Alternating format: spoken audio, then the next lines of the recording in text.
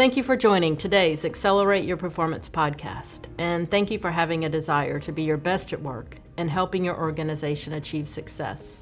This podcast focuses on tactical actions to improve workplace culture, and these actions align to our 9 principles for organizational excellence. It's my pleasure to bring a guest on our show today, Sabrina Hebler, the Chief of Staff with Michigan State University Infrastructure Planning and Facilities. I've had the pleasure of partnering with Sabrina and Dan Bowman, the Vice President for the division, for several years to build a systems improvement process. One of the key tenets of Sabrina's role as Chief of Staff is to help everyone understand and follow the strategic direction of IPF. This comes from her passion of helping people feel successful, feel valued, and to love their job. So Sabrina, welcome to the show today. Thank you. I'm looking forward to sharing this episode with you. I've had an opportunity to work with you over the past several years, and we've become good professional workers together, and you've become a professional friend and really personal friend to me. So just so glad to have you with us. Glad to be here. Thank you. And so let's start, Sabrina, with, tell us about MSU IPF, Infrastructure Planning and Facilities Division, the purpose, the vision, the mission and the goals. So tell us a little bit about it. Yeah, so MSU Infrastructure Planning and Facilities is the facilities division for Michigan State University. We are responsible for planning, building, maintaining, beautifying, and energizing the physical environment on Michigan State's campus. So anytime anyone steps foot onto our campus, they're really directly impacted by the work that we do. We do believe that student success is our success, so we build the environment in which they do their best learning, we do our best research, and achieve any of the goals that Michigan State really wants to. So at Michigan State, within IPF, we really value our people, our partners, and being good stewards. So helping our employees be the best possible versions of themselves that they can be, helping our partners achieve success as they define it, and really stewarding our people, time, and our money to the best of our ability so that Michigan State University can live on for the next 150 years. Yeah, that's great. It's for all of you listeners out there, you have to know I've lived in the South most of my life, and I have the great pleasure of going to Lansing, Michigan about 5 or 6 times a year. The majority of that time, I think I'm in snow and cold, and so I've had great respect for the work that you all do with beautifying your campus, and the hard work that takes through those winter months. It's just something that people take for granted, but that you all do brilliantly. But, Sabrina, the other thing that I've really recognized on your campus is the sustainability efforts, the recycling efforts that you all do. And I remember one of my first visits, I got to visit the recycle plant. So just know that I know you all are doing some phenomenal work that are best practices across the country. So don't take it lightly. It's a lot of hard work, right, Sabrina, that goes behind that. Yeah, we often say that we know we're doing a good job when no one says anything. So if there are no complaints or the power's still on, the water's still running, we're doing our jobs. And so sometimes that can be difficult for our employees to understand, but they definitely work very hard to keep Michigan State running each and every day. Yeah, and people don't necessarily call you on a day and say, "Hey, thank you for the electricity being on today," right? That's just not natural. Thanks for allowing me to see. Right? Yeah, no. That's right. We don't get those phone calls. So tell us about yourself, your background, your work at MSU IPF, and how you became Chief of Staff. Yeah, so I am from Michigan, born and raised. I'm a native of the Lansing area, really. My undergraduate degree is from Central Michigan University, which is just a bit further north than Michigan State, and my master's in business is from Northwood University. So I started and have spent a large portion of my career in learning and leadership development, and I did that in the healthcare and the finance industries. I found that a lot of my time working in that career was spent treating what I will call the symptoms of root problems, and when I was studying for my master's degree, I found my first love of strategic planning in my coursework, and I knew that if I could find a career working in strategy and helping leaders to be successful from a planning standpoint, that I would be able to affect change more directly and also see more meaningful results related to that. And it just so happened that at the time that I was graduating with my master's degree, I, of course, had the feelers out there trying to figure out what was next for me, and came across a position posting at IPF with a new department called Strategic Initiatives. I was the first employee. And it was a project manager type role, so I really got to and fell in love with helping IPF make meaningful change. So starting off with employee engagement, I like to say that I got to see the strategy cycle take its first steps in the organization, and that really led the efforts that we've taken to make meaningful change. So about a year and a half ago, almost 2 years ago, Dan Bowman, our vice president, decided that a chief of staff role made a lot of sense for the organization, given all that we were doing and trying to do. He wanted someone who could really help drive that for the organization and keep that aligned and focused. And so he posted for the position, and I have now served in that role for about a year and a half, and I feel honored each and every day that I have been selected for this, because it's really been a lot of fun. It's been a lot of hard work, but it's been a lot of fun. It has, and I've had the pleasure of working with you since you started, for the most part, at MSU, and have watched you grow and become just a phenomenal leader, and as you move into that chief of staff role. So it's a great story that you have, and a bright future ahead, continued bright future. So let's focus on how the executive leadership team becomes essential to building a good organization. You're working as chief of staff, you're working directly with Dan, the VP, and the executive team. So, what's the essential aspects of an executive team that really helps build a great organization? Yeah, so for some context, we have a leadership team of 8 people, and each of those 8 people is responsible for a direct set of business, whether it's power and water, building services, or supporting services. Each has a direct set of staff.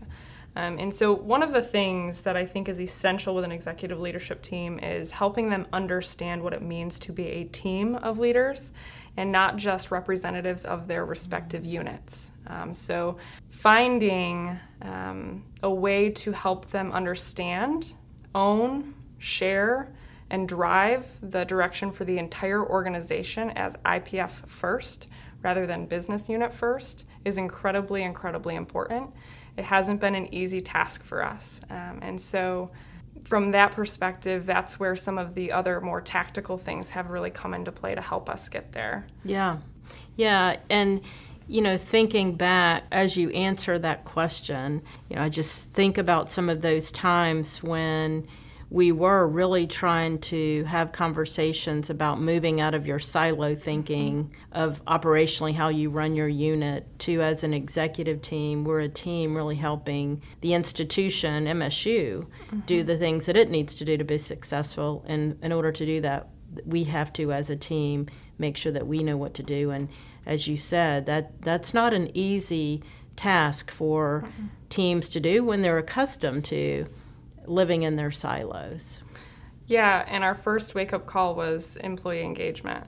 Yes. So when we rolled out our employee engagement results, the first 2 years, both years, the 10 lowest item means were related to a lack of trust or understanding in our direction and how our executive leaders were going to achieve that direction. And I think it pointed out that the gap we were trying to bridge was much larger than we thought. And it was going to take good leadership in order to drive that. We couldn't do that without good leaders. Yeah, and I can tell you all, just from my experience there, they've done monumental work, heavy lifting in order to get where they are today. And it's a different place than it was 3 or 4 years ago. So just nice work there. So let's talk specifically then. We've talked a little bit about some core actions. Let's talk about another one. Is there a core action for the executive leadership for them to do, the team to do to achieve excellence? What else, Sabrina?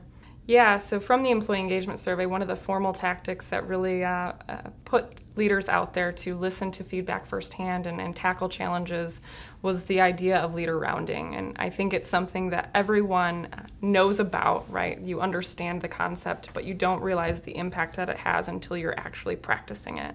And to have our executive leadership team spend anywhere from 3 to 5 hours per week going across the organization outside of their business unit, right, to kind of build that cohesiveness and alignment, and listening to challenges, getting to know people, building trust and transparency, and bringing that information back on a weekly basis to share it with their team members was something that began to build traction, not only in building trust with the organization through follow-up on concerns, but also building relationships amongst team members. Because I think something that we forget, and something that I have to remind myself, is that leaders are people too. We're humans, and we need connection as well in order to feel engaged in what we're responsible for.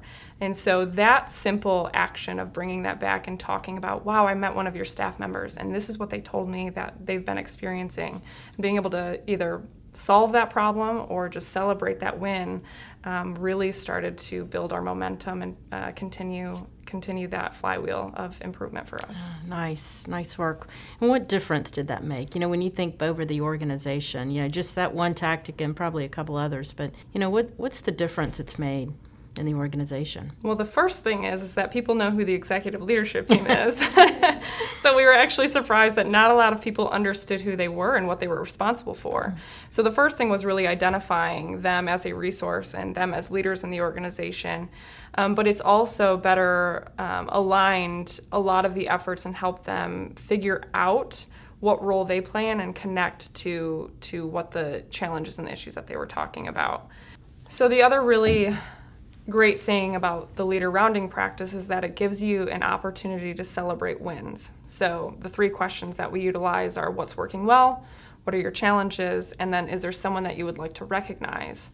And that recognition piece has begun this slow but steady increase of elevating best practices in the organization. So no longer are we just paying attention to the one squeaky wheel, right? And basing all of our solutions around a squeaky wheel, but instead we're elevating best practices and being able to, copy paste sometimes or share that across the organization and share that recognition for an individual or a team, which really makes and helps people feel more engaged in their job every day. So important, so important there that what we tend to do, when we look at the survey data, is we look at those 1 or 2 items that really just are not positive. Mm-hmm. And so I think that's right, Sabrina. We're learning to look at those, but also to look at the broader input and really to begin to build best practices around the people who are coming with us in the organization and moving forward. So, and that takes a lot of discipline and maturity in that team. Mm-hmm. Let's end with this question. We're really focused on improvement, right? Everything that we're doing is about how we continuously improve our practices. And I know you all are really working toward improvement and performance excellence in your organization. What's the most important advice you would give our listeners as you're thinking about the combination of how do we improve and build performance excellence in our organizations? One of the things that's impacted me the most in this journey, and one of the things that I remind myself every single day, is the power of choice, and that we have a choice every single day to make to show up as the best possible leader and role model for others in our organization.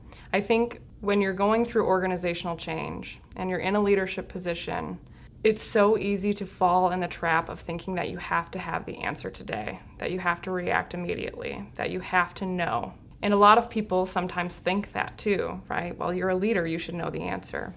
But there's a lot of power in choice, there's a lot of power in pause, and there's a lot of power in being intentional. And so if we can slow down and recognize that we're making a choice with every single thing that we do, from the moment we show up and being solution focused with a positive mindset, knowing that we're doing the best that we can, to those little moments where when someone asks a question and I don't know, that I can pause and I can be intentional with my thoughts and my reactions and those next steps. So I think that power of pause and making a choice can really, really be impactful, and to help leaders feel that they have the power to do that and recognize that is really important. Yeah, nice advice.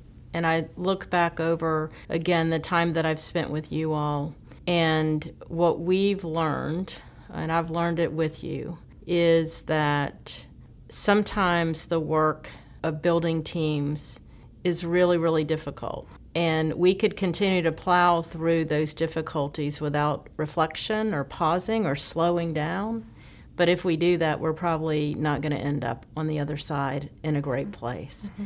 And so you all have done phenomenal work with putting the gas down, putting the foot on the pedal and moving when you needed to, but also doing what you just recommended, pausing, reflecting, really looking at ourselves, looking at the data, and really begin to build that improvement in our organization, because first and foremost, you care about your people. And you are a phenomenal leader. I've enjoyed the time that I've spent with you over the last several years and look forward to our continued work together. So as you all start this week, reflect on one thing you learned from Sabrina today. And not only reflect on it, but turn that one thing into action. Thank you for tuning in to Accelerate Your Performance. I look forward to connecting with you next week as we continue to focus on the 9 principles for organizational excellence so that we can be our best at work. Have a great week.